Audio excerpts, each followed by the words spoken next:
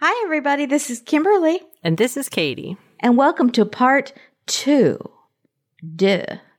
of Trouble at Dill Creek Farm.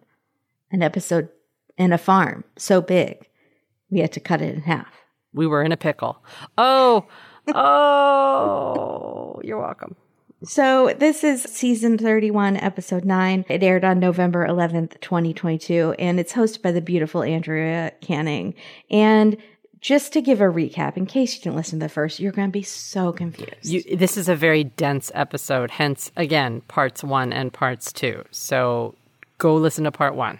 So there's a farmer/pharmacist, named Ken, and his wife, Cindy. Ken is shot and killed.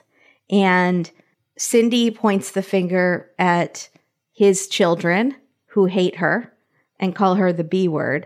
And the B word was written on a piece of paper and stabbed with a knife into the bed. But he also had fights with the people at this racetrack he owned, including Eddie Munster. Like the actor who played Eddie Munster. Like we said, this episode is wild. So you might need to go back. You're definitely going to need to go back. And take a listen. Then a mysterious letter comes in the mail with a pubic hair in it. Cindy's sister defends Cindy and thinks she's innocent and perfect and speaks really loudly.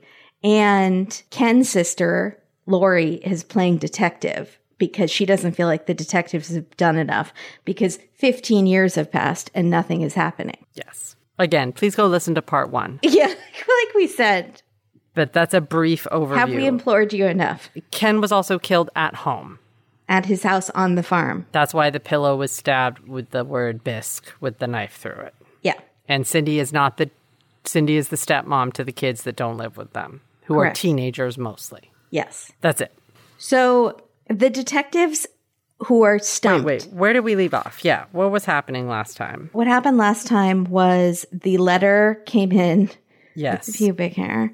And what else happened? They're trying to figure out if any of the guys that work at the racetrack, there's one shady business partner. Oh, there's another pharmacist named Ed. And Ed, unbeknownst to us, has some appeal to beautiful exotic dancer women. Ed was but Ken's also best they were friend. mad at each other because Ed got involved in the racing business and the racing business was doing really bad. Yeah, the racing track was tanking. It was a side project that was an expensive side project that's going under. Ken stopped going to Vegas with the naked ladies with Ed, and so Ed was kind of annoyed at that because, as Andrea said, bye-bye naked ladies. Also, none of that was said from Ed, though. That was all second-party hearsay from Pam, Cindy's sister. Pam! Yeah. Pam. So yeah. I would like to That's how Pam talks. I would like to know what Ed actually... I don't know. I would like to know what Ed would say about him and Ken's relationship. Was that your best friend? Right.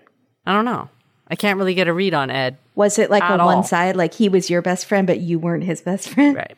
I don't know anything about that. Oh, and there's a will Yeah. that has been possibly forged that gives all the money to Cindy? Yes. And right now, Lori is having trouble with the police. Lori and the detectives are sort of butting heads because Lori feels like they're not doing their job, and she's going to talk to all these sort of side players that were all involved in the racetrack. I think that's where we left off last time. She also wants to know why didn't they test Cindy's hands for gunshot residue? Which I can't get over, and I shan't. I shan't get over it.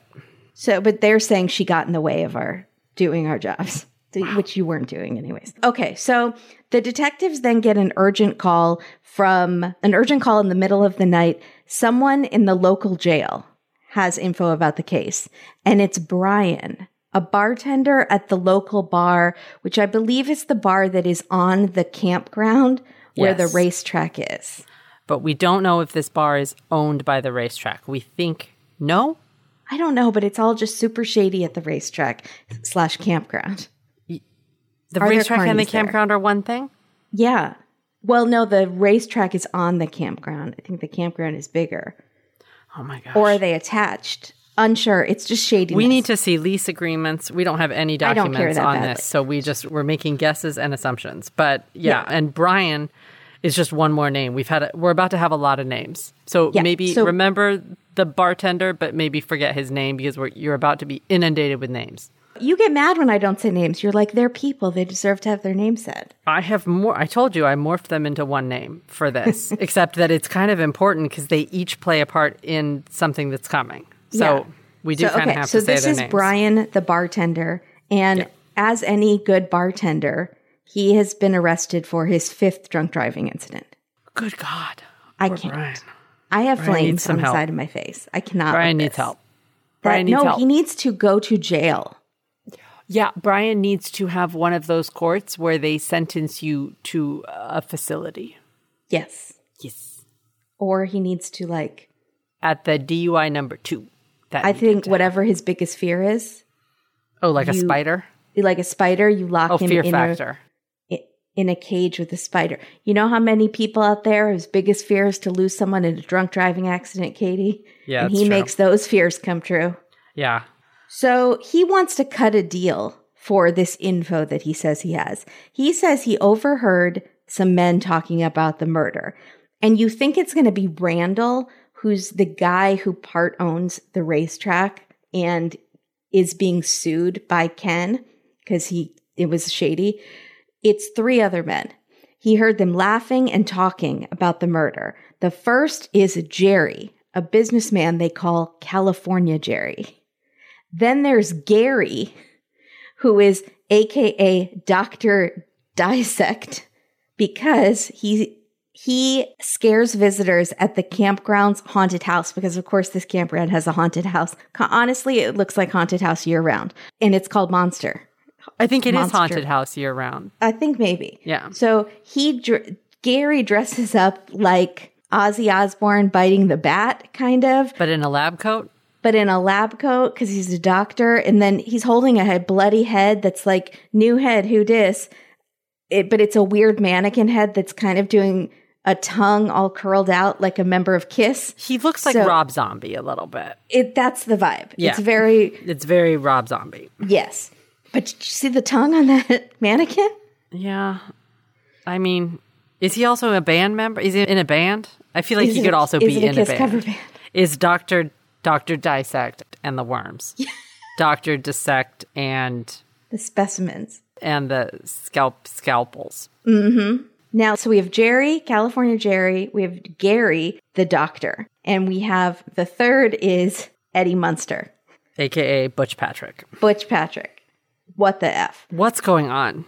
Did Eddie Munster grow up in this area? Is that why is Butch Patrick connected to this at all? I think it was just because Randall was super obsessed with the Munsters. So he named the racetrack around the Munsters. And actually, I have outside information in our tweets. He made the whole thing Munster themed. It wasn't just that it was called Monster Hall or whatever. Is that what it was called? Monster House? Monster Hall Racetrack. Is Monster Hall something in the show, The Munsters? I guess they called it Munster Hall. So that's it. And they couldn't name it Munster Hall for copyright? Unsure. Maybe. Definitely. But he decorated it complete with Munster stuff. He has a bunch of cars and a bunch of memorabilia. He spent a lot of money. So he would have Butch, who was maybe the only cast member willing to come regularly and sign autographs. Or living? Or living. Sure. I don't want to assume. I'm sure. It was, yeah. So Butch is willing to go and sign autographs regularly. Because he likes the attention. Okay. So Brian thinks this is what, now remember, Brian is super drunk and DUI heavy. Mm-hmm. He thinks there was a falling out between these 3 guys and Ken that had to do with drugs. There we go. Because apparently, Katie's favorite thing, apparently Ken the pharmacist. Not drugs, just when I'm sometimes right about when it is drugs involved. Yeah. Although this is not that time. No. Yeah. So Ken the pharmacist was maybe selling illegal drugs from time to time. And Brian says the morning of the murder, Brian had driven California Jerry to Ken's house to pick up some cocaine. Okay. So Brian said when California Jerry came back to the car, he was really, really angry at Ken. Because? There was a bad cocaine deal with the pharmacist. Okay. Do pharmacists have easy access to cocaine? I would not say cocaine. This story lost track when he decided to go for cocaine instead of pick pills? Oxycontin. It makes no sense. It makes no sense. Pick something he has access to. If you choose something that a pharmacist has access to, right, Xanax, then maybe we would, you know what I'm saying? Yeah, it's not like pharmacists know the best drug dealers in town. Cut out the middleman, go to the drug dealers yourself. You don't need the pharmacist for cocaine. Why can't I say that word? I'm not sure what's Cocaine. going on with your mouth. Are you all right? Do you need to lie down? No, I'm fine. Do I need to call a hospital? No, I'm fine. Okay. So, dissect. Cocaine. Dissect. Cocaine. Dissect. What are you watching right now? What have you been watching? Bake Off. Okay, Bob's Burgers. That might do it. Bob's Burgers shouldn't do it. Yeah. So detectives think Brian seems drunk, obviously, and he's not making a lot of sense. But a few weeks later, they find out that he's spreading all this stuff around about the murder to people at the campground. And now his story has changed and that he was there at the murder. He was the getaway driver. Oh my God. Brian is drunk and a blabbermouth. Yeah. And some combination of all three of the other guys were with him. So they bring in the first two guys. They bring California Jerry and Gary. AKA Dr. Dissect. Yeah. They can't get Butch Patrick, AKA Eddie Munster, because they have to reach him through his publicist. And Andrea says, how Hollywood. Apparently they like never speak to him. It seems like they never actually speak to him, which is so ridiculous. Like, you're the police. He's not Tom Cruise. He's not Tom Cruise. Publicists are not more powerful than the police. They're sometimes crazy. I've known several that are crazy. Yeah, but they're not crazy. that scary, and they can't stop the police from talking to you. I think that I picture all publicists as Craig in Parks and Rec. That's my best friend, Dada! Do you know what I'm talking about? I picture all publicists like that. That would be an excellent publicist. You would want him as your publicist. Yeah, hype man. Yeah, but like very straightforward and sort of angry. It's good. Yeah. Wait a minute, though. I think that what's happening here is that this is Wisconsin, and they're just not used to dealing with publicists, period. So I think they think that this whole bubble of celebrity is a little more impenetrable than it actually is my guess. He's Eddie Munster. Again. He was famous like them, 50 years ago. Celebrity. Vintage celebrity. To him, maybe Eddie Munster is like Dick Van Dyke. Right. Don't know. Okay. That's don't know. Horrible to say about Dick Van Dyke. So I don't know. California Jerry says he has an alibi. He was in California, as his moniker suggests.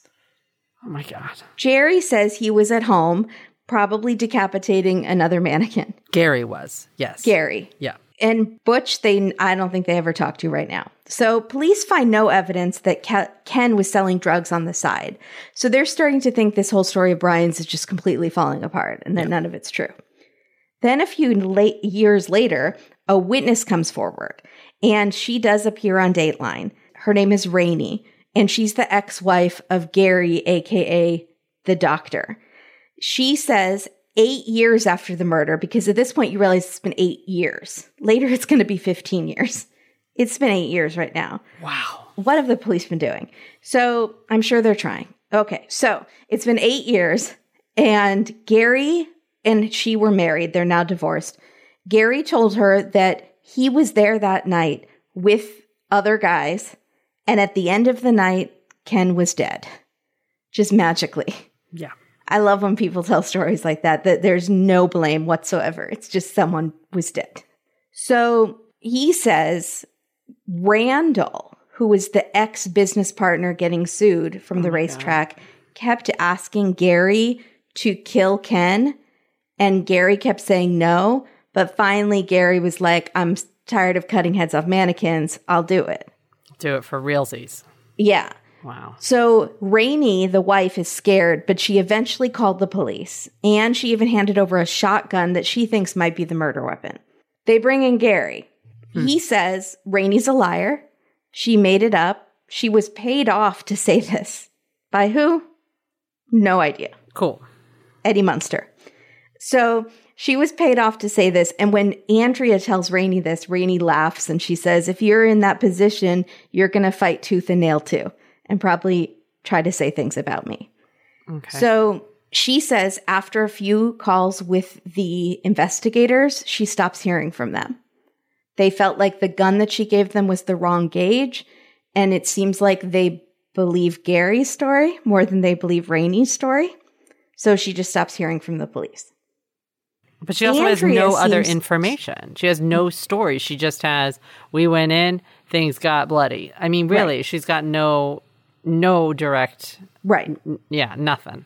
Andrea seems to like Rainey. And yeah, I like Rainey. I like Rainey. It seems like she's telling the truth, but I don't know if she was told a true story.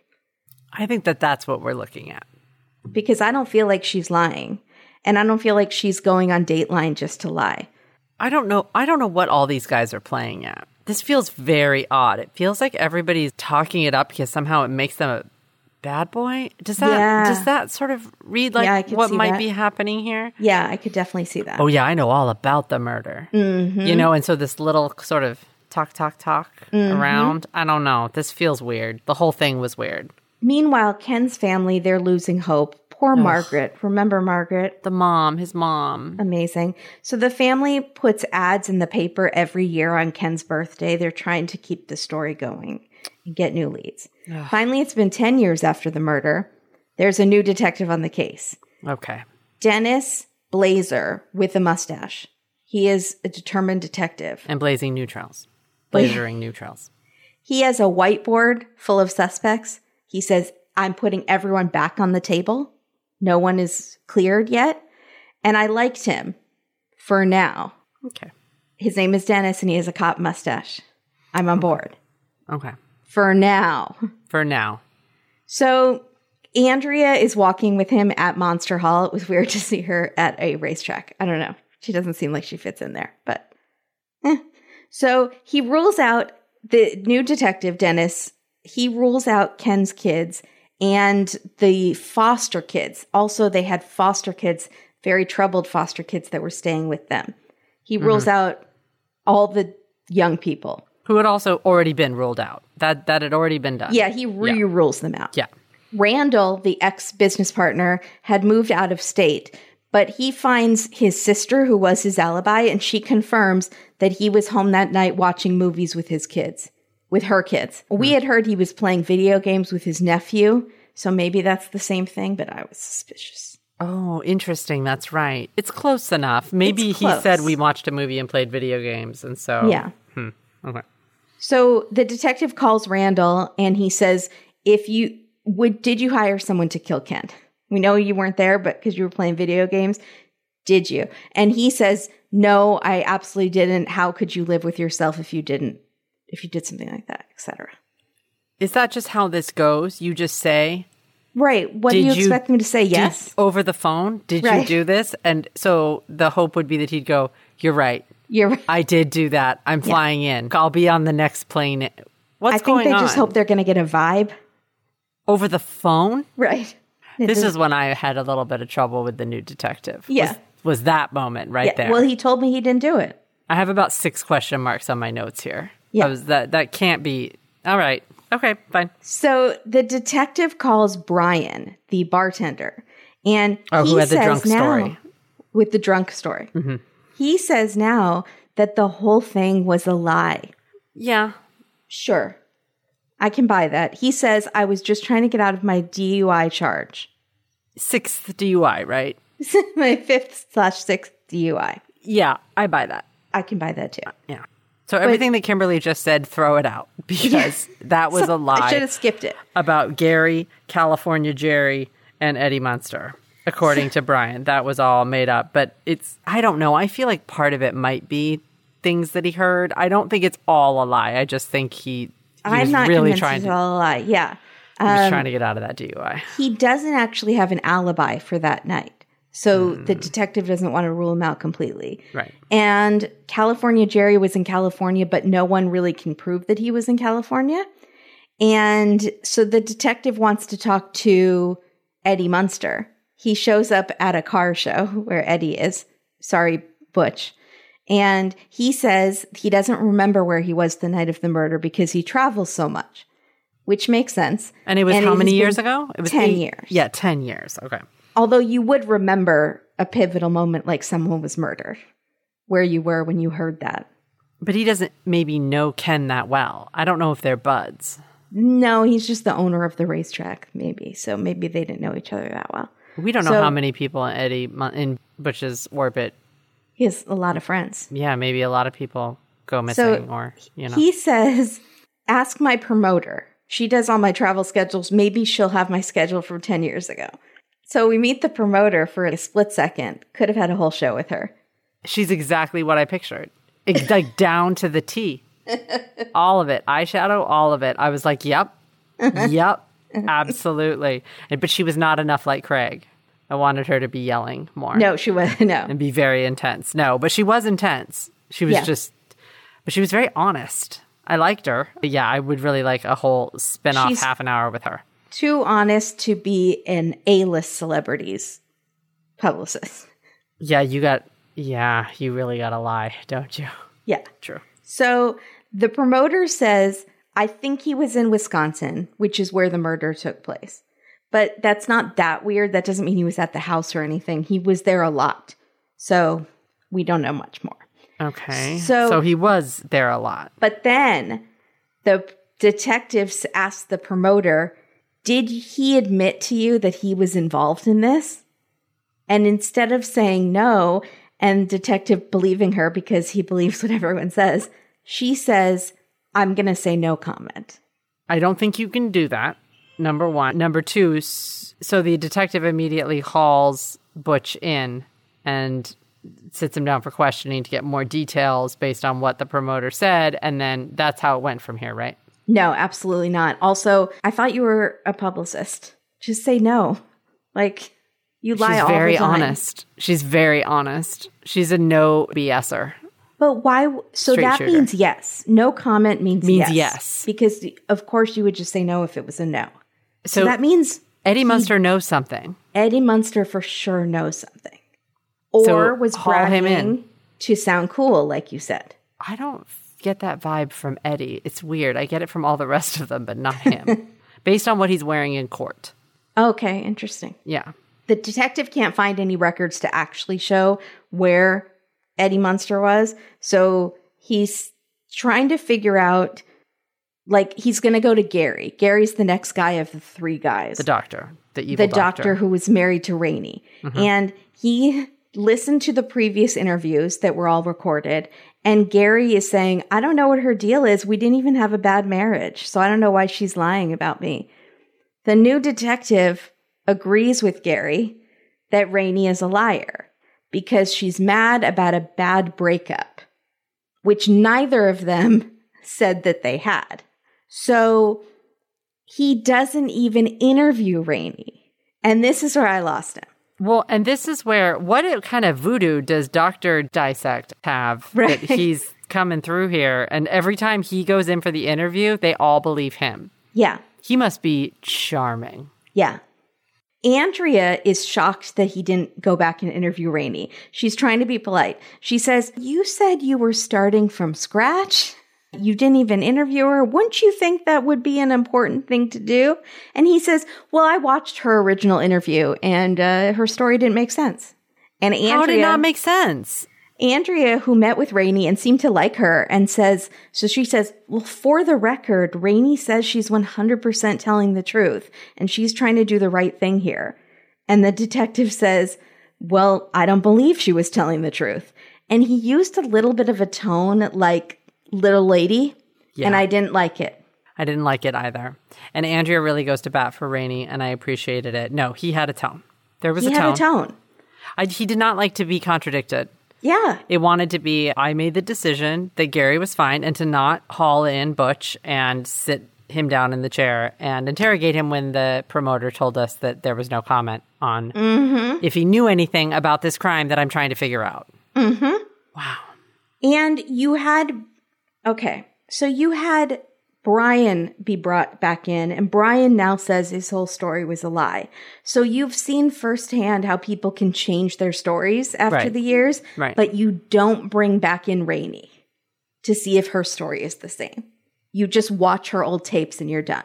That makes no sense to me. It makes absolutely no sense. But I think that maybe what Detective Blazer is doing is that basically this is all sort of noise, and he already kind of had a focus, and he was going very quickly through these other parts. That's why he doesn't call Eddie Munster in. It's why this sort of stuff doesn't happen, is because he is already focused on someone, but had to go through the motions to get to this other person. But then that's fine. Then just tell us that. Then just tell us that. That you don't say you started from scratch. But then that he would be accused of laser focus. And then he's accused of tunnel vision. So he knows that too. So he's trying to play his cards. It just is the cards. It's not a good hand. Yeah.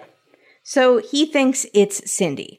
And he thinks right away she's acting on the 911 call. He thinks she's saying things like, I found my husband. I didn't know he was at work. And it's not like, please help him. It's like, I, all about her. And another thing is she says she went into the house and she went to the bathroom. Then she went to the kitchen and the living room. And then she found the body. And he looks at the layout of the house and he's showing us the layout of the house. And he says her route didn't make sense.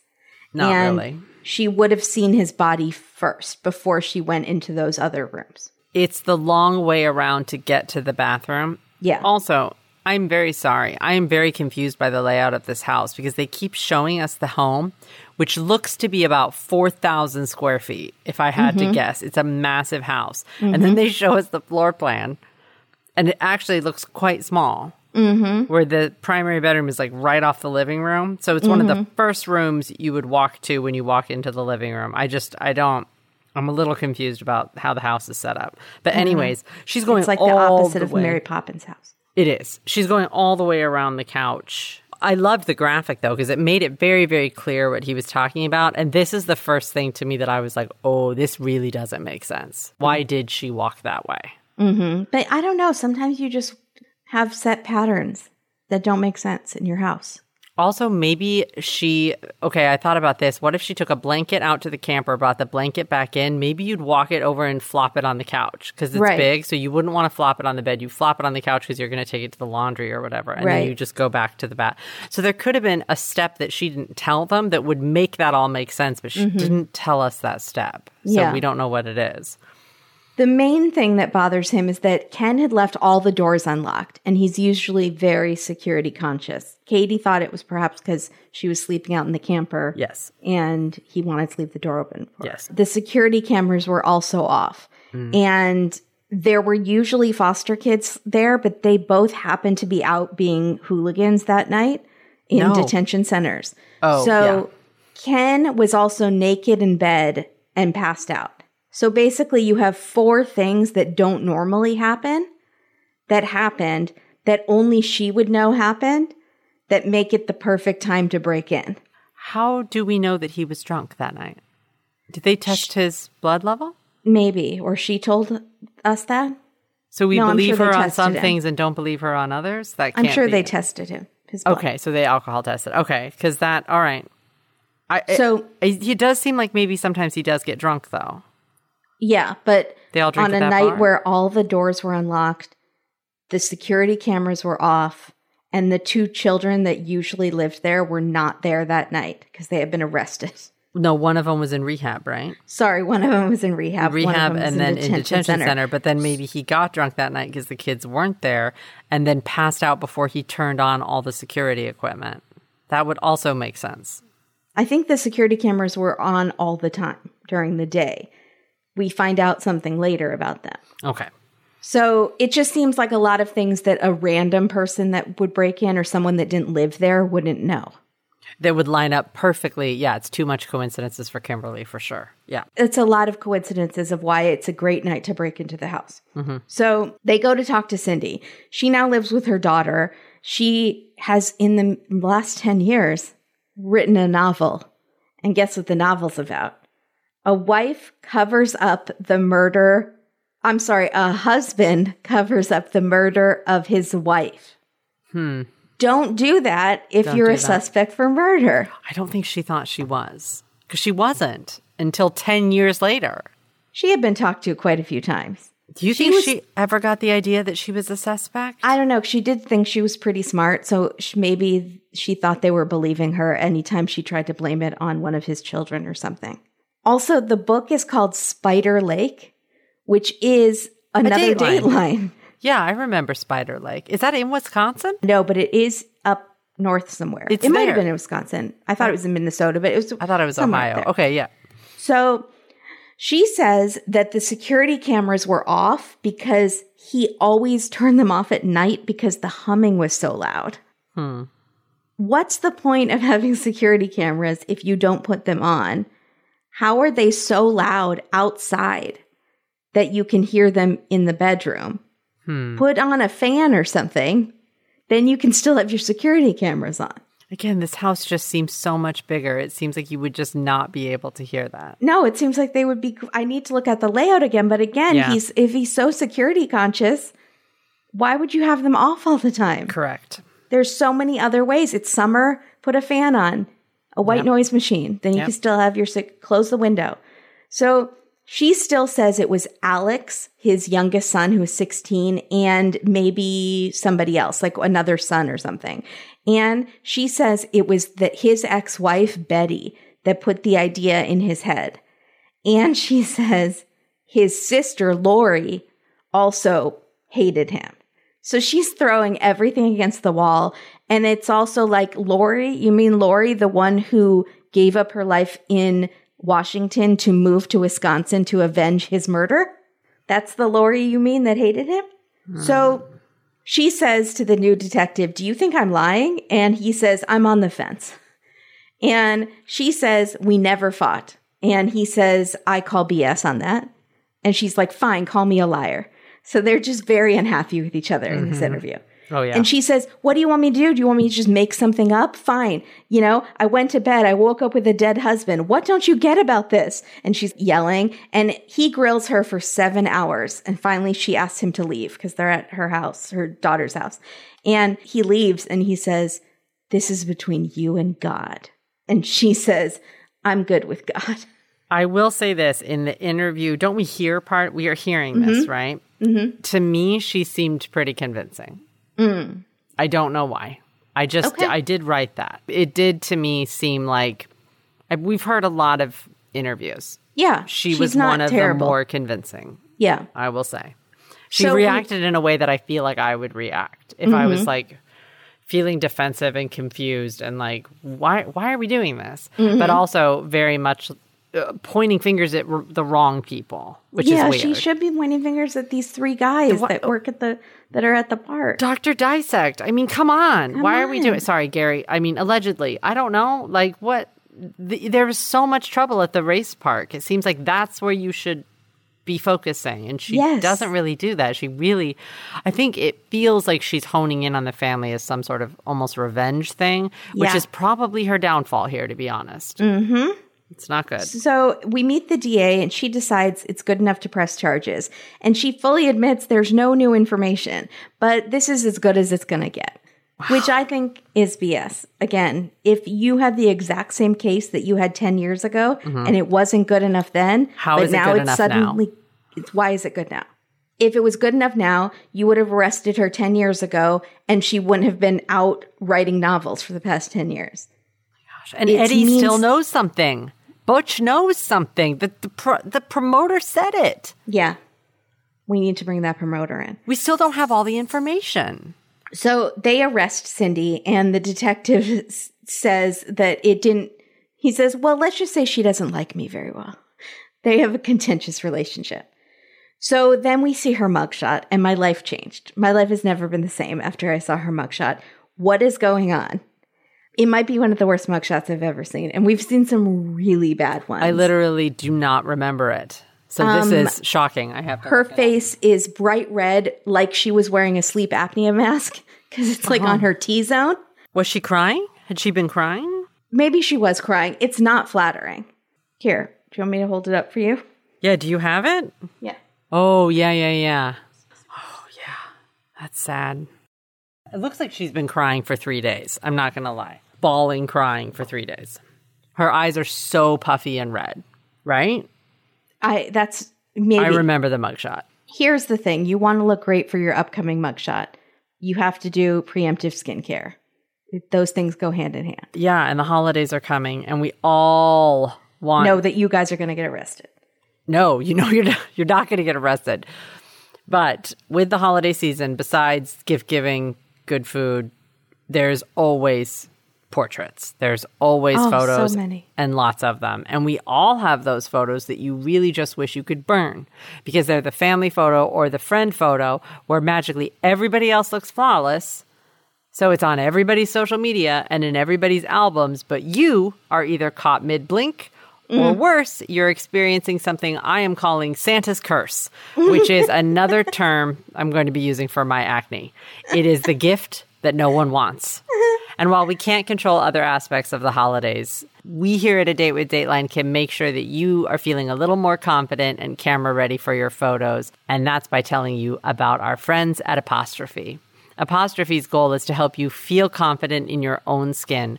Whether you're dealing with breakouts, signs of aging, acne scarring, Apostrophe will help you love the skin you're in. Apostrophe is an online platform that connects you with an expert dermatology team to get customized acne treatment for your unique skin. Through Apostrophe, you can get access to oral and topical medications that use clinically proven ingredients to help clear acne. Simply fill out an online consultation about your skin goals and medical history, then snap a few selfies, and a board-certified dermatologist will create your initial customized treatment plan.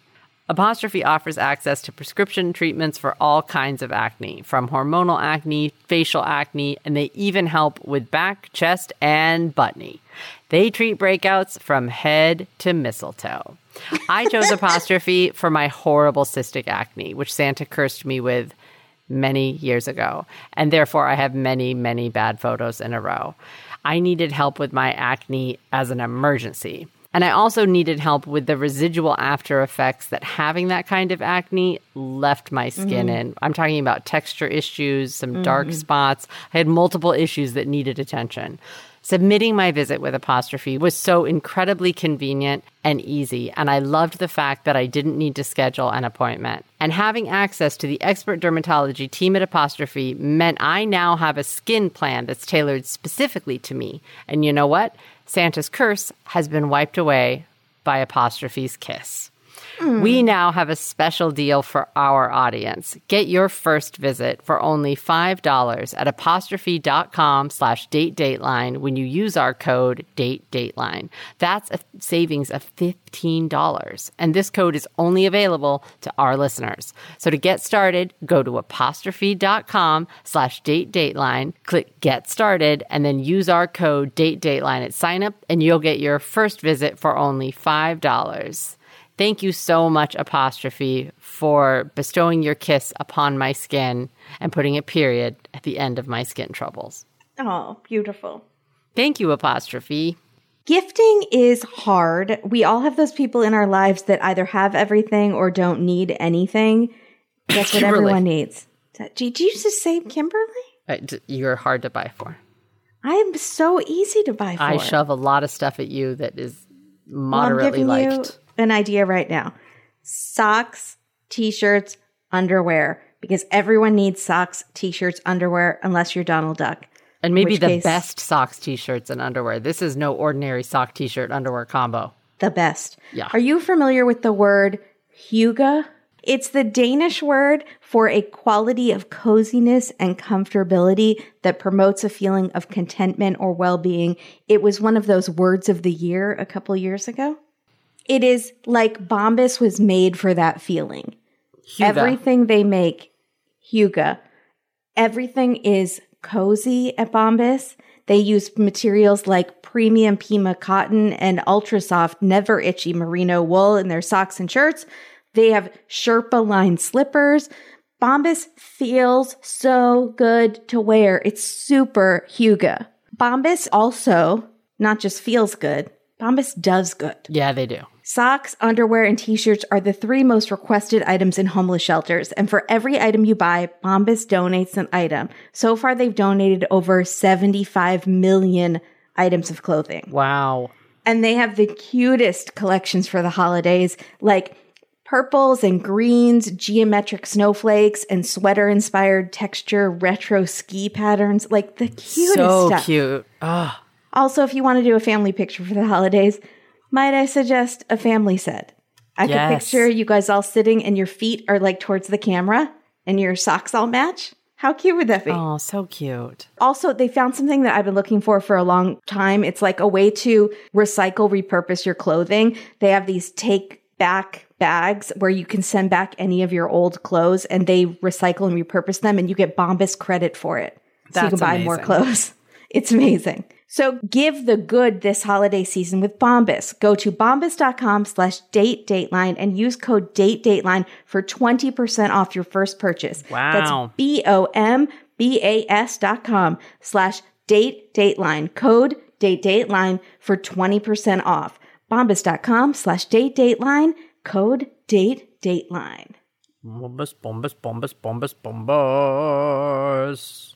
For the holidays. Nicest stocking stuffer ever. I mean, that's your main gift. My mother-in-law still talks about the Bombas that I got her last year for Christmas. Mm-hmm. It's still the best gift. And I'm getting it for, again, this year. I'm just switching it up. Yeah. And those merino wool slippers with the grippies. Mm-hmm. Loves them.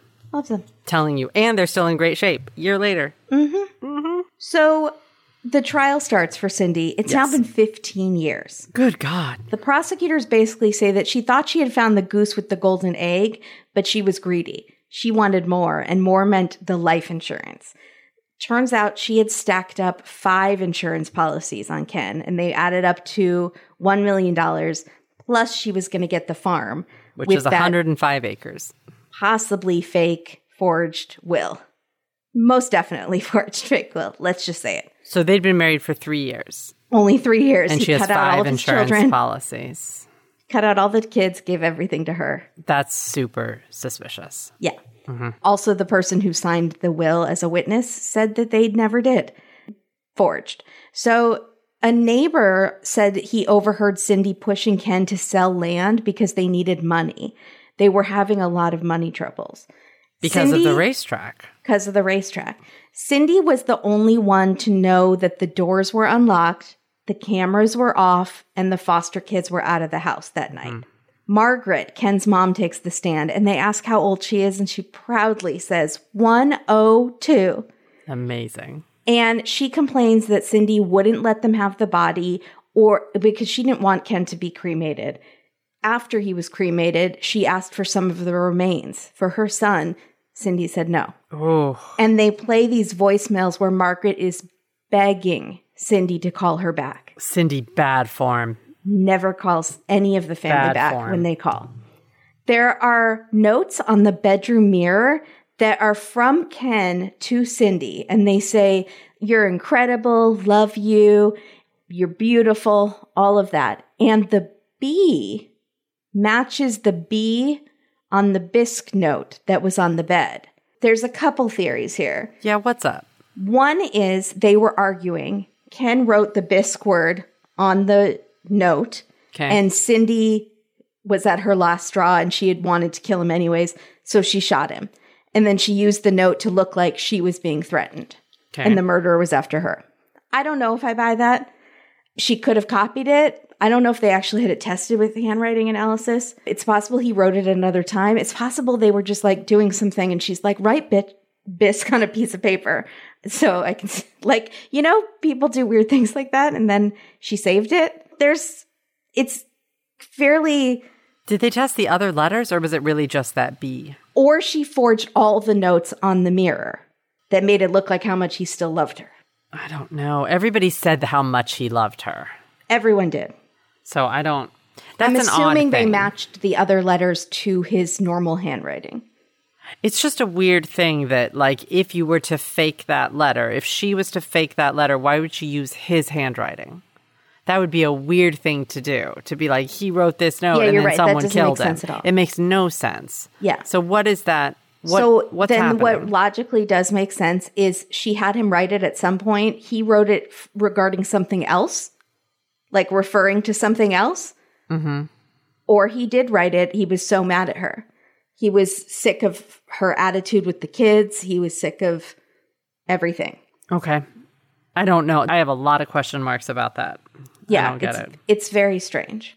Also, did the first set of detectives never do handwriting analysis that like compared the B's? on the notes on the window. Is this something the new detective did? Or had this been done? Did those first detectives never look at the handwriting and saw that it was Ken's handwriting? That it was the same. The bisque note? I don't understand. I mean, how did they test anyone else's handwriting? Did they test all of the 3 guys that were connected to the racetrack? Did they go through the motions here? Because I think that I think that it is a fair number of people that write B's like 6s.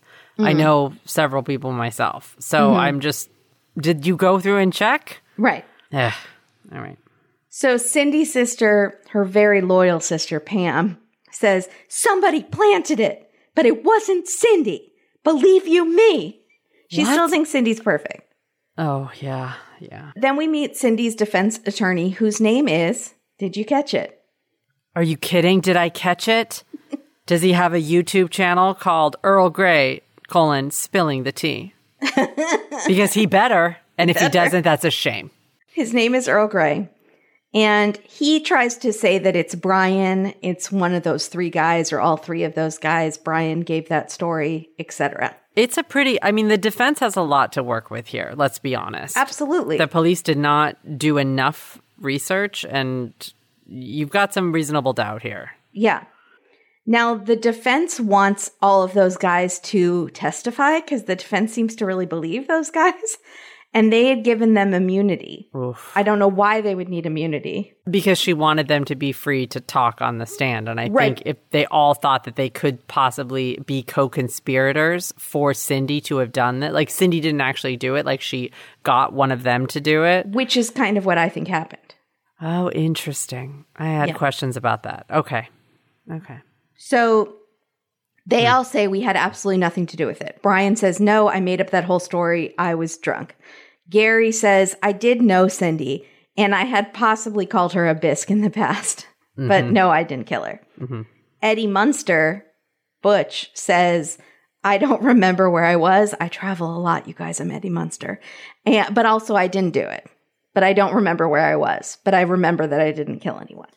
Yeah, he also has the most little boy face in an adult man body I think I've ever seen, more than Alec Murdoch. That's because you recognize him as a little boy? No, it's because that's what's happening. That's reality. Okay. Yeah. So a friend of Ken's takes the stand and says that Ken was so scared of something at the track that he asked the friend to go with him. Now, the friend is like 85 at this point, so it's kind of funny that he was the bodyguard, but you remember this was 15 years ago. Yeah. But still, it's kind of funny that he brought this friend with him. Bodyguard. Mm-hmm. He said that at the track, Ken was super nervous, looking around, jumpy. So there was stuff going on at the track. The defense says there's no proof that Cindy conspired with the men, which is what I think happened. Cindy takes the stand. Her hair, I do have to admit, is gorgeous. It's grown to like a silver, and it looks pretty good. So Cindy has, if somebody has done a crime like this and they come back into court, they are very worse for the wear. Cindy is the opposite. Cindy has aged gracefully. Well, she looks better than she does in her mugshot. Yeah, but she also just looks nice. Yeah. She looks nice. She talks about the morning where she found Ken, and she could hear her screaming, but then she didn't know it was her screaming, and then she realized it was her screaming, and she felt like she was floating above, looking down on the scene. And she points out that she always has talked to the police because she's innocent. She's never hidden anything. She admits she didn't do CPR. And she does refuse to answer certain questions from the prosecutor. And she gets very testy. And she says things like, I think I've answered that before. I've answered it before, so asked and answered. I thought she did pretty good. That was pretty feisty. Also, let your lawyer do that. Yeah, she definitely needed to let her lawyer do that. Let your lawyer object. But I think she was... I wonder how long she was on the stand. I think they said 6 hours. She says she didn't hear the shots, even though she's a light sleeper, but she was highly medicated. I believe that. She was outside the house and she was highly medicated. I believe that too. I would like to know how highly medicated she was. I think that would help everybody out if we knew what kind of tranquilizer she had taken. to knock herself out. I hope the defense brought that forward and is like, brought a doctor in to say, this is how deep of a sleep you would be in if you took 3 of these pills, you know? Yeah. They find her guilty of first-degree intentional homicide. I was shocked. You were shocked? And brother Don, who's Ken's brother, reads the note that Mom Margaret wrote about how Ken would have been 74 and enjoying the best years of his life. It's really sad. Cindy gets life without parole. And Margaret tells us Cindy's a beast. Andrea says, what would you like to say to Cindy? She's, you're a beast. You're a beast. Mom's been watching Drag Race. That's funny. So Cindy is working on her appeal. Excited to see what happens with that. Her sister Pam is screaming at Andrea, the truth is going to come out. Pam's out for blood. And Andrea says, what do you say to people who think you're just blindly supporting her and that you're very naive? And Pam says, they're wrong. And Andrea says, so you're saying the real killer and the accomplices are out there just walking free? And Pam says, the liars, you mean? Yes, they are. Oh, yeah, Pam's real mad. She's real mad about this. She is. Lori's also kind of mad still. Yeah, she thinks that Cindy did not act alone, and she is still looking for answers. She's Jessica Fletchering it out there. More props to her. Both sisters are still mad. Well, that's the one thing that Cindy said on the stand that I thought was pretty credible. She goes, I talked to the police because every time that they talked to me, I mean, I thought we were getting closer to find out who shot my husband. The way that she was saying certain things made sense to me. And that's why I thought that she would possibly get not guilty, because I thought that someone might have reasonable doubt. I don't know how the rest of the case laid out, but I thought maybe. I think she did it or had somebody do it, one of those guys, but I don't think they had necessarily enough to convict her. Yeah, that's where I was. I did not think they had enough to convict her. I'm not actually sure. I think that life insurance looks real bad. That was the thing that got me, and her sort of not pointing fingers at the guys at the bar, or we didn't see that, means that you might be right, that maybe she was trying to misdirect away from the guys at the bar because they did do it. They were involved somehow. So let's say she didn't do it. Do we still think Ken wrote the note that had the B word on it? No. And I think so that's someone kind else of a red wrote it? herring. I think, unfortunately, you're going to hate me. I think it's a coincidence that he writes his B's like that. Interesting. Who do we think, whose pubic hair was that? Who wrote the It's the note. Who wrote the letter? Who do we think would write a weird robot letter? That letter was real weird. And that did It you was print? so weird. Whose idea was that? What did the letter say? If you don't believe me, check out this hair. If you don't believe me about what? Oh, it said something like he wouldn't give up his bisque, so he got his bisque. It was something, it made no sense. It kind of implied Ken had a side piece and that he wouldn't give them up. And so he went after Cindy, even though Cindy is fully alive. It didn't make very much sense at all. So I think California Jerry wrote it. Stone. Do you think it was all 3 of them? Yeah, maybe. Do we think Munster was involved? Here's the biggest question. Do we not think that Cindy was sleeping with someone else? I didn't. Do we not think she was maybe sleeping with someone else in that trailer? Oh, that night? Any night. No. Eddie Munster? Absolutely not. I can't believe this is a 2-hour episode and I still have so many questions. So many questions. What did you find out outside information that will help me? A tiny bit. Okay, what you got? Well, no, it would be during Twitter. I'll give you a few things. Oh, darn it. Okay, all right. Can we do Twitter first? No. That's not nice. But all we right. can say that this episode is very special dedication, something we don't always do. But last week was Veterans Day, and we wanted to thank all the veterans and their families. We have probably some that are Patreons and Supercasters. I know we have one guy named Matthew who's on his second deployment. Wow. And his family, Madison, Ashley, and Wyatt, love him. And there's like a sister that introduced the sister to the podcast, and I don't know. Anyways, I love it. They're veterans. And it reminded me we never really thank the veterans on the show, so why not? It was Veterans Day. To the troops. To the troops. Thank you so much for all your support of, oh my gosh, this podcast, but more importantly, this country. Thank you. This country. Without you impressive. guys, we could not do this dumb podcast where we make fun of people's facial hair. Where we talk kindly about true crime. Thank you so much. Thank you. So, B-roll bonanza? Yes. Ken's first wife, Betty. Did you see her kitchen? Yes. It's so retro. I loved it. I loved it. Loved it. She probably hates it, which bums me out. Yeah, because she doesn't know how cool it is now. When you have a retro kitchen, or maybe not, but sometimes when you do have an older kitchen, you just really want it remodeled. I know. Sense. I've seen that happen too. Betty, we like your kitchen. Love good. It. Bright yellow countertops. Mm-hmm. So cool. We're seeing the racetrack. We're seeing that Eddie Munster would come and sign autographs. And in one of the photos, he does have a funny shirt that he's holding up that he signed. Mm-hmm. And it says Team Edward, like from Twilight, but it's funny. Eddie. It's a photo of Eddie. I wonder whose idea. Was that the promoter's idea? Maybe. Never know. We do get Lori leaning on a fence. So she's at some barn. Where's the barn? Is the barn at her place in Washington, or this is a barn that is on the land of Kenny?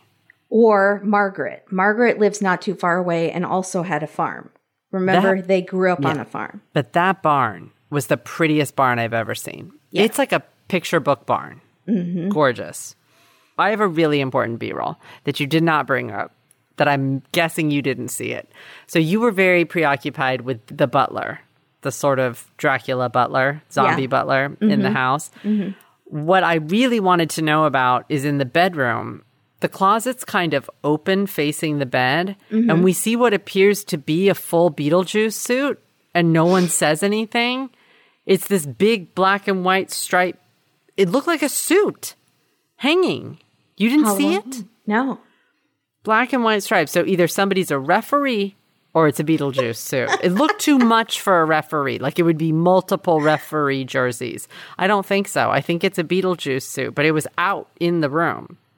I totally missed it. I'm shocked. I needed to know what was going on, but I guess I will never know. Rainey is on the phone in a staircase, like a yellow staircase. Yes. And it's like the original Bag of Wieners, who was also on the staircase. Remember? But she she's was texting. Better. Who was she texting? Wasn't she's he way leaning better. back on the staircase? Way better. He was leaning, He right? was leaning, he was talking doing about some his sort balls were up inside of him. Exactly. We do get the B-roll that is the racing footage POV, and I'm wondering if they had fun. Yeah. I'm wondering if some of the camera people got to go zoom, like real fast. I bet they had fun doing that. There's a close-up of a steamy mug that we're seeing for a long time. Margaret has her rosary, and Margaret and brother Don are looking through loose leaf photos on a picnic bench outside of their that must be Margaret's house. Adorable house. That's a beautiful porch. Yeah. I thought that was really pretty. We see a lot of pictures of California Jerry and Gary. It's really just a couple of their, we see, when I say a lot of pictures, we see one picture multiple times of B-roll of Gary and Jerry that are rough. Mm-hmm. That's the best we got.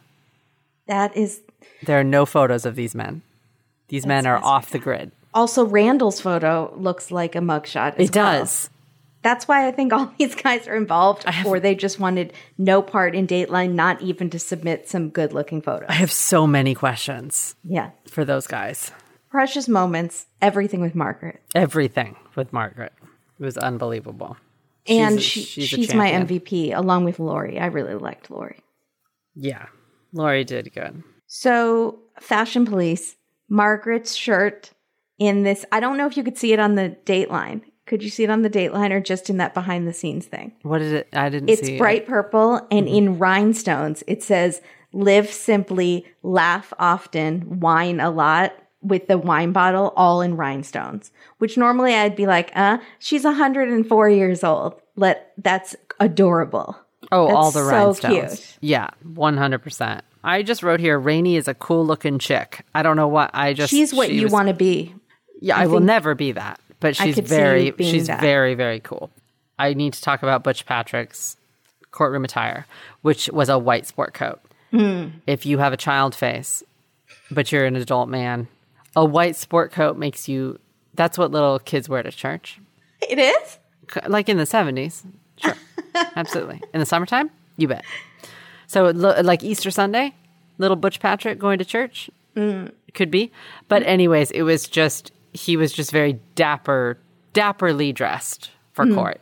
He was also very credible on the stand. You sort of believed him when he said, I just don't remember. I was like, yeah, by that Butch Patrick. And I was like, wait, am I being pulled in by Butch Patrick and Eddie Munster's charm? Eddie Munster orbit. Yeah. Did you have any other fashion police? Andrea has the cutest plaid dress. She does. Super cute. Loved. I tweeted that I loved it and couldn't pull it off, but I just loved it. It was really cute. Yeah. Huge fan. Titles. I just wrote Pam yells at Andrea and the world. That's what I wrote here. I wrote new butler who dis. I think I might have mentioned that. The butler didn't do it. Mm-hmm. Do the Munster mash. Oh, there we go. Spill the Earl Grey tea, which you basically said earlier. Mm-hmm. And that was all I got. That's really good. How about wife kills husband, Dill with it. That's it. That's what I got. But you don't necessarily think she did. I'm gonna get yelled at, but okay. I'm not sure. I left being like, there were so many holes for me. Yeah. It seemed improbable that she did this by herself. Mm-hmm. And then we won't know because they were given immunity. I don't think they had enough to get her on at all. Without gunshot residue on the hands, this circumstantial seemed too circumstantial for me. I would like to know how the trial went in total. Yeah. Because it felt to me like that. From what I saw on the Dateline, if I was a jury member, I would have to do reasonable doubt. So I'd like to know exactly what was presented. This is a trial I would like to watch. Yeah. I really want to know. Yeah. I just don't think Brian making all that up, I can totally see. I can see him bragging about it at the racetrack or at the bar. Mm-hmm. For Rainey to also make it up and to go so far as to go on Dateline when she doesn't at all seem to be a vengeful person. They both say they had an amicable relationship. He said we were fine. Or did she say that? I think she said that. No, he said they were fine. He was said like, we didn't have that bad of a and she didn't she didn't mention that like he was horrible to her and that she did say she was a little scared. She was scared to say anything. His name was Dr. Dissect. He is Dr. Dissect. But so then why is she coming forward? Just don't go on Dateline. You are still so angry at this person who is now your ex-husband. It's in the past. It's not which like unfortunately leads to me to believe that she believes he had something to do with it. Right, and she says he told her, which makes me think he told her that. And whether he was making it up or not. Or not. To mess with her. But now there's multiple people making up this story that these same people were involved. And then there's also the promoter who says no comment on whether or not Butch Patrick had. Do you see what I'm saying? Here's the problem I have. Rainey didn't say the wife wanted him dead. Rainey didn't bring up Cindy at all. No, it was Randall that wanted him dead. Right. Not Cindy. Mm-hmm. So to me, if you look at it from this is the perspective that I was starting to see. This new detective did actually tunnel focus on Cindy, so removed everyone around her as suspects, even though they really shouldn't have probably been removed because of what was happening and what was happening at the time, which was Randall was getting sued for fraud. Mm-hmm. Also, it feels like he sort of focused in on Cindy and let all this other stuff go. Mm-hmm. Oh, absolutely. I agree. Yeah. So it really could have just been that. So it's coincidental that he has maybe a gold-digging wife. It could be his children. Yes. I don't know. Or they're all involved together. She was aware that there was something happening. She's sleeping with Randall, let's say. They both agree they would be better off without him. And then I feel like her name would have come up. I feel like then the Brian story and these other stories, the bartender Cindy's name would have come out of his mouth. Unless he didn't know that she was also behind it. Somebody would have said something. All of those guys were interviewed multiple times, right? Or just once? I think multiple times. Yeah, I think multiple times. So I feel like Cindy's name would have come up. Let us know what you guys think. Do you see what I'm saying? I'm not just trying to defend Cindy to defend Cindy. It feels like there's something else. I do think it's strange that all these things were happening at the house that weren't normally happening at the house. She was sleeping outside the house in a trailer, so she wouldn't be there. The 2 foster kids would not be there. The doors would all be unlocked and the security cameras would all be off. If she wasn't in on it and telling them tonight's a good night to come. Yeah, that is true. But I don't think she pulled the trigger. I really don't see that happening. Why not? I don't know. Feeling. It's not a good feeling. It's not like I don't have any justification. I just kind of don't. Most of the time I can see it. And the gun has not been found. So I don't know if she had time to get rid of the gun or if, again, someone else was involved. And we know someone else was involved because the promoter said no comment. And what does the promoter have to lose? Is it possible she is trying to add to the allure and mystique of Butch, Eddie Munster, so that he get more work? So like maybe he's involved with a murder. And so she's trying to make him sound more interesting when in fact he is very boring and not involved in murder at all. Also, she's not really his publicist. She's his promoter. I think she's a different person than the publicist. She is a promoter. Yeah. She's so like I the don't one know who what schedules these signing meet and greet autograph things. Right. Why would he confide in her if she's just the promoter? But they've worked together for many years. Right. Why would she say no comment? It makes no sense. Why would they not follow up with the no comment? Because the detective didn't wanted it to be Cindy. The detective didn't say, did he do this? Because then she could say, well, I don't want to say no, because what if it turns out he did? I could get in trouble. The detective asked, did he mention to you that he was involved? And that's a yes or no. She would know the answer. Did he mention it to me or not? I'm going to have to say no comment, which means, yes, we've discussed this issue. Yeah. And I'm not going to talk to you any further without a lawyer. Maybe the question was posed, did he mention to you if he did or did not have something to do with it? And in her mind, they had had a conversation where he said, I'm not involved, but she doesn't want to say, yes, we did discuss if he was involved or not. So she just says no comment. But the discussion was, I'm not involved. No, if he had said to her, this is crazy. I think they think I had something to do with it. I had nothing to do with it. She would say, we did discuss it because he got a call from police and he said it was crazy and he had nothing to do with it. That's what she would say. Unless she's trying to be dramatic. Okay.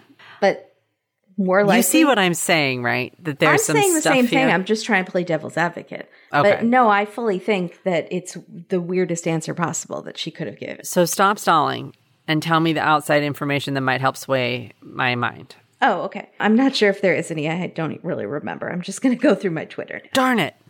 You said you had something. There was something you saw outside. Michelle says, you need to add a square for big Mickey energy because that's all I can think of with Pam. Yeah. Emily says, why is Lester no longer wearing vests? Where is Lester the vester? I don't know. It's very upsetting. We don't have any answers on that either. Carly says, pubic hair on the bingo cards? And I said, no. That's never going to be added. No, it will not. Charles said, loving this pharmacy B-roll. Is that a first date Dateline? Yes, it is. I forgot to mention lots of Ed cutting up the pills, like dividing the pills and sliding them around. And Ed has one eye that won't close. We're worried about Ed. It won't open all the way. Why aren't they honing in on Ed and getting to know everything that Ed knows? Does Ed know anything? I need to know if he has a spotlessly clean pharmacy record. I don't know about Ed. Also, I'd like to give a shout out to Charles. Oliver said, Charles was very active on Twitter about this episode. I'm going to go check it out. So, Charles. You're Oliver's work, best friend. Charles, so there you go. Getting Oliver involved. So, also, they met at CrimeCon. They did, but he was like, but he came in to tell me specially that. So, Charles, I think Oliver likes Charles a lot. You did get a little shout out from Oliver. So, Dateline producer said, the prosecution said that no one, this is the most vague tweet. Oh my God. The prosecution said that no one else's fingerprints or DNA were found on the note left in Ken's bed. I'm assuming no one else means Cindy because she's the one that's on trial. Did someone say under the tweet, what does no one else mean? No, and I should have, but I didn't. But the prosecution was suggesting that he wrote it. Right. So maybe So it no one else means besides no one else's him besides his handwriting was on the my mind. fingerprint. Sorry, DNA on the note. Mm-hmm. Hippie Soul says, Pam, I have a copy of the note. Andrea, please just paraphrase. And it's like in all caps shouting. I have a sensitive spot for Pam. I feel bad about her. I feel like she's not going to like the way that she yelled on Dateline when she watches it back. I know. Simp Vicious says, it has a photo of the note that says bisque with the knife through it. Yeah. Leave little notes for your spouse around the house throughout the day to let them know you're thinking about them. Holidays are coming. Great advice. Mary Grace said, I've watched enough Dateline to know that the note is really amateurish. Handwriting, that's the best you've got, at least pasted together in creepy magazine letters. What in the world is the note? People think for? the note was just supposed to be like, it was fake. They think it was from Cindy to make it look like she was the victim, like the intended target. And they accidentally shot him? They came in and just shot blind? No, well, because she was out. She was in the trailer, and maybe he woke up and they were there, so they shot him. Who would want to kill her? The kids. Oh, the kids. Because they called her the bisque. I felt more like it was You're Next. If it was the kids, which is if Cindy actually thought it was the kids, that would be the logical conclusion. If she had nothing to do with it, she saw the note, he was killed, she'd be like, oh my God, they're coming after us. Mm-hmm. Because we kicked him out and did this and the trash bags and blurgity blurg. The car, all that stuff with the kid. I don't know. All right. She could have gone further with the will. Like if she was faking this will, which I do think she faked. Why didn't the prosecution get that figured out? Was it faked? I mean, why isn't Ed hauled in to be like, Ed, under police questioning, did you sign this will? He did. They asked him. He said no. And I looked at the schedule. Ken and I were at work all day that day. Neither of us signed that will. And I've never signed a will as a witness. That's bad, Cindy. That might have gotten you convicted. It. That will in the life insurance may have gotten Cindy convicted. So if she was smart, if she listened to our show, she would say that the kids killed him because they wanted his money, not knowing that he had changed the will. Like I always say, notify the people that you're changing your will. Or she your may life have said that. We don't know if she said that or not. She may have said that. That would be the smartest thing. Correct. Marcus says, the note looks like high schoolers attempting to build tension as if they were writing a screenplay. It is true. It does feel very teenager-y. Yeah. Melissa says, I think it said Butch to put suspicion on Eddie Munster and not Bisque. Oh my God, that's so funny. Isn't that amazing? That's really funny. I didn't even think of that. I know. Also, there is a chance that the kids, one or both of those boys that were suspected, write their B's like their dad. That is something learned. Wrote that note about her at another time. Correct. Because she kicked them out of the house and they hated her. Correct. And she just kept the note, or the note was still around. Correct. That is also. Solved it. That's it. Antisocial Butterfly said, killers don't waste time hanging around to leave notes, messages, or anything of the like. They leave immediately. Right. The note being left implies the killer is comfortable hanging around the crime scene. They know they're safe and not going to be seen. Mary, Queen of Scotch, says, trying to get out of a DUI by confessing to driving a getaway car in a murder is a sign that you've made some very bad life decisions. Brian's having a rough go of it. He looked fine in court, though. Looks like he's doing okay. Get me out of this DUI. I was actually involved in a murder. I know about the murder. But didn't he look good in court? It looked like he'd cleaned himself up. I hope so. Yeah. I hope so. Okay. Dateline producer. Yeah. Detective Blazer said he used something called the 911 COPS scale to evaluate Cindy's statements to 911 for signs of guilt or innocence. He says they counted 21 guilty indicators and 0 innocence indicators. Now, I'm sure this is not admissible in court like a lie detector, but like they tested her verbally when that other detective called her and said, it looks like you didn't kill your husband. He got the opposite results from her 911 call, but by badly, very badly. The 911 cop scale. Yeah. How many episodes have we done? A lot. Have you ever heard of this famous? No, but I hadn't heard of the other thing they did that cleared her. The voice analysis thing. I think they're... Wisconsin, what's up? This is not something I've heard of that there also in Wisconsin is the Kathleen Zellner doing that test on Stephen Avery's brain, that brain scan. It's like a lie detector. Oh my gosh, I wanted to look that up. Yes. Yeah. Okay. It's in the new season? The one that's season 2? Yeah, the second season when she's his lawyer. Yeah. Okay. I got to look that up. I meant to look that up last time. Okay. I want to see the brain scan. A lot of people thought she was overacting on the 911 call. She just sounded kind of weird, didn't she? Well, it's weird that she went to 2 different houses. But to me, that's weird. She got through to 911. They were on their way. And then she, instead of maybe just calling back a second time to make sure they were on their way, she drove to another house and had them call 911 too. Was she better friends with the person at the second house? Seemed like she liked the person at the second house. Margaret or Margot, whoever she was in the room with. Do you remember? There was an M vibe name. You got? Because she goes, oh no, Margot. And Margot's going, it's okay, it's okay. So you think she maybe just wanted her comforting from the second friend? Yeah, I think she did not like the first people were not giving her the... They were on the phone with 911. They were telling them to call, to come. She was real erratic. Yeah, very. Which could be the medication. No, but it could mean anything. I mean, we've seen weird stuff. Mm-hmm. I don't know. Dan says, before she was a stay-at-home mom, Lori was the inspiration behind the movie Taken. I do feel like she's like, I have a special set of skills. I do feel like Lori might be able to join our team. For sure. Special investigator team. Yeah, for sure. Mary says, did Cindy ever explain why the phones didn't work? Why she couldn't call 911? And Louisa said, probably because Cindy was floating and the phones were out of reach. I think Cindy literally couldn't figure it out. Yeah. I really also need to know the medication because that might also explain the route through the house. What medication and how much? He was a pharmacist. What was she on? Yeah. Because, I don't know, I've done some weird stuff on no sleep, and if she hadn't really slept in 3 days, and then she was heavily medicated, she might be a little wacky. Mm-hmm. So, I don't know. Mary Grace said, Cindy in prison sharing fun facts. Eddie Munster testified at my trial. You know she's bragging. Dateline producer said Detective Blazer told us that Cindy changed her story about the route she took from the camper to the bedroom so many times over the years, it made him suspicious. So it wasn't just that the route changed, it was that she was changing her story. And also, it's 10 years and your memory does things to you. Right. So I don't know. Yeah. But she was asked about it right after it happened too. And that would be the one I would go with. But but maybe not, because we heard her in that first interview and she had been quite on sedated. Stuff. Yeah.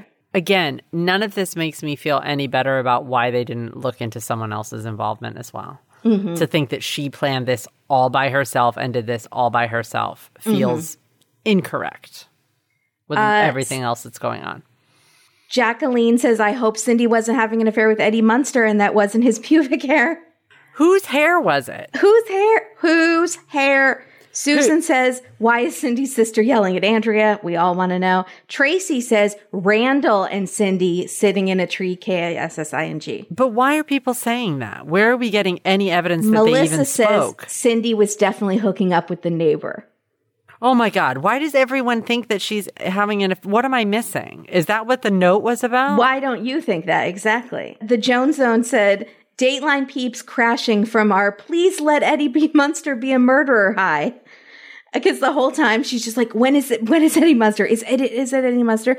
And then she said, I was so hoping for an Eddie Munster and Wednesday Addams crime spree.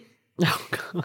Well, Eddie Munster knows something. So if anybody knows Eddie Munster or Butch Patrick, according to the promoter, he was at one time aware of something. We just don't know what. Yeah. And then Jones said, sorry, 2020, Dateline had us at Eddie Munster. Dana Sand said, Eddie Munster has a publicist? Nobody remembers his real name. So whoever his publicist is, they're doing a lousy job. Butch Patrick is a pretty memorable name. I have to say both names equally sound like a television character. Mm-hmm. That's wild. Mm-hmm. Joy Maria said, so the pharmacist heard, invest in my racetrack. We can get Eddie Munster to sign autographs, and thought it was a good idea. Yes, that is exactly what happened. Both pharmacists had that idea. So the racetrack is fully Munstered out. Yeah. I'll get to that. Mickey says, I never trusted Eddie Munster. Dan says, shocked that a guy living on a campground next to a racetrack would be a bad business partner. Were they high school friends? No. Okay. Dan says, if Ed is your pharmacist, there's a 1,000% chance your refill got messed up. This might lose Ed his job. I know. I'm not kidding.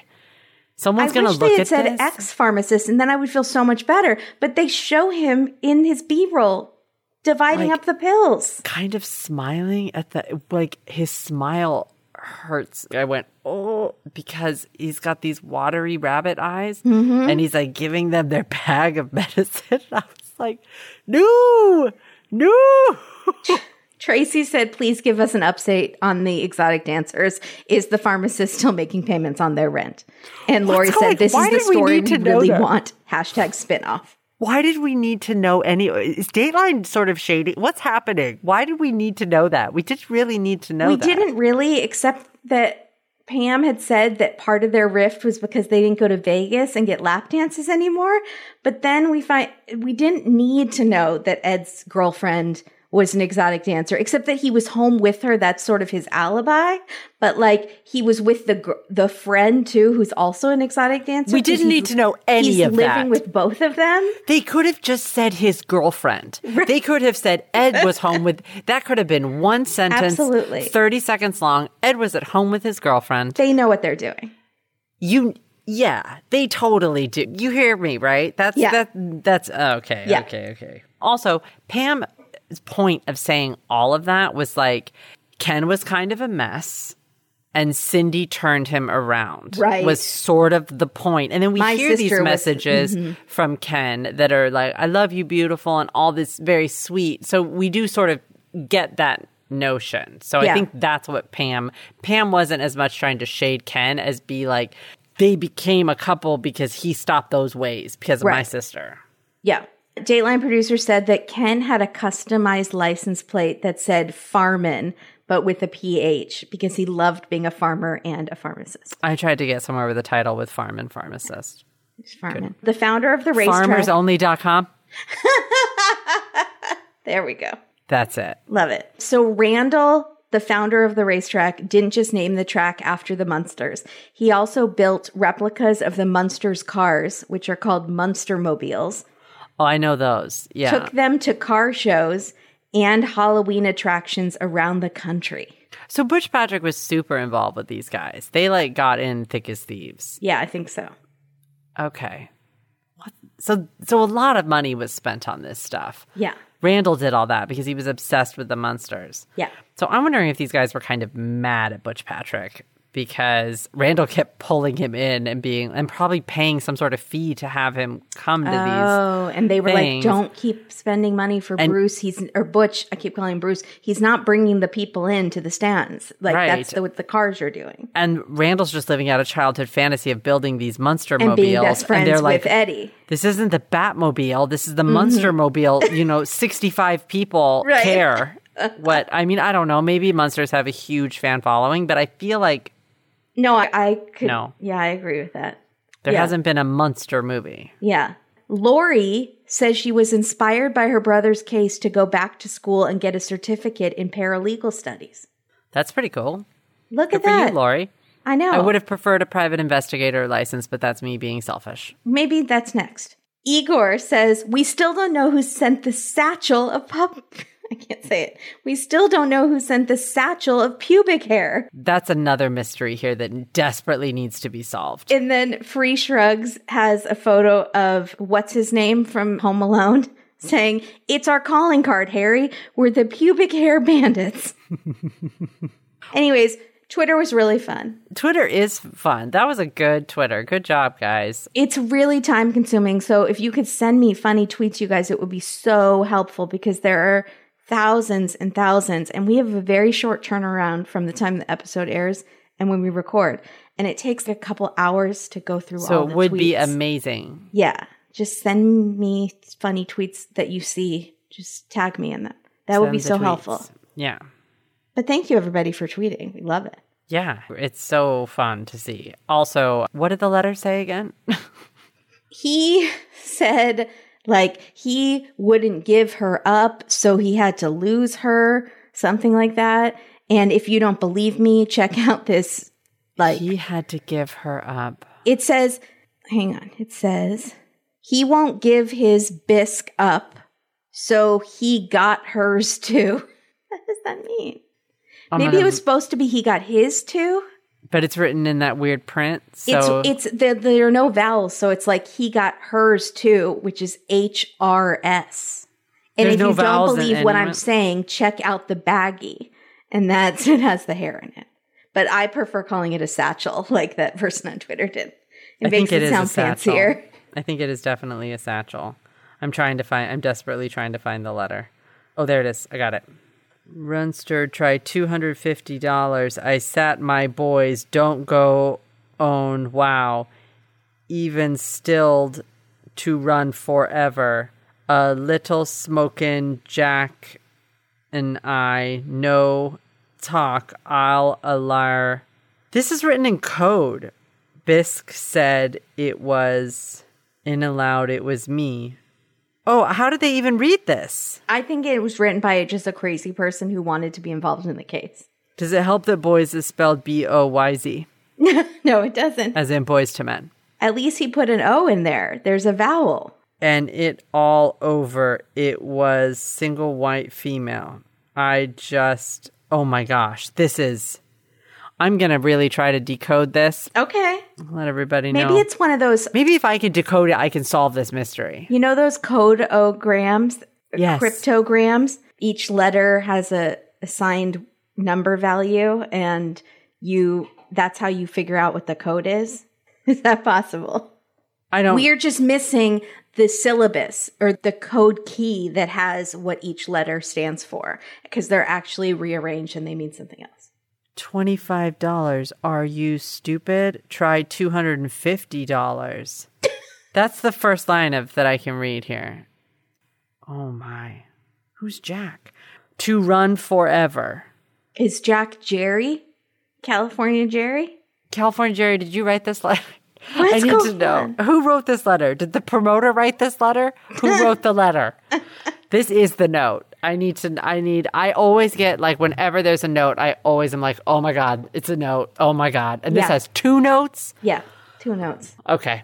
This was an amazing case worth 2 episodes. I hope anybody got some peace. No, you know who I hope got peace? Margaret. Margaret's the only one we really care about. Margaret needed to get some peace. I'm glad that both sisters are still going to work on it from their point of views. Go forth into the world. We'll see what happens. Mm-hmm.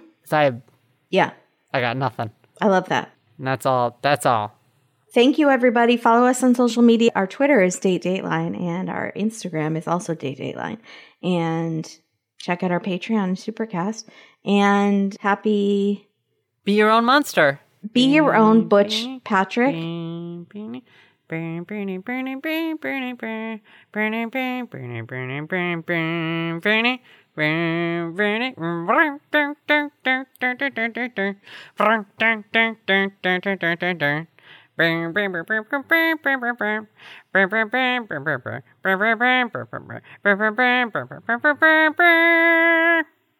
Wilma! I'm just kidding. That's another show. Bye, everybody.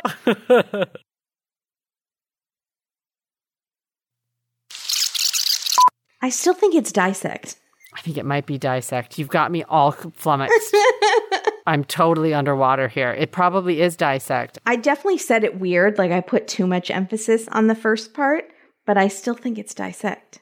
Yeah, we're going to dissect a body. Because you bisect something. You dissect, so I'm going to have to go in and replace that 40 times. It's no, fine. You don't. Oh, I do. It's going to drive people crazy. All right. Why are they saying dissect? That's not a word. So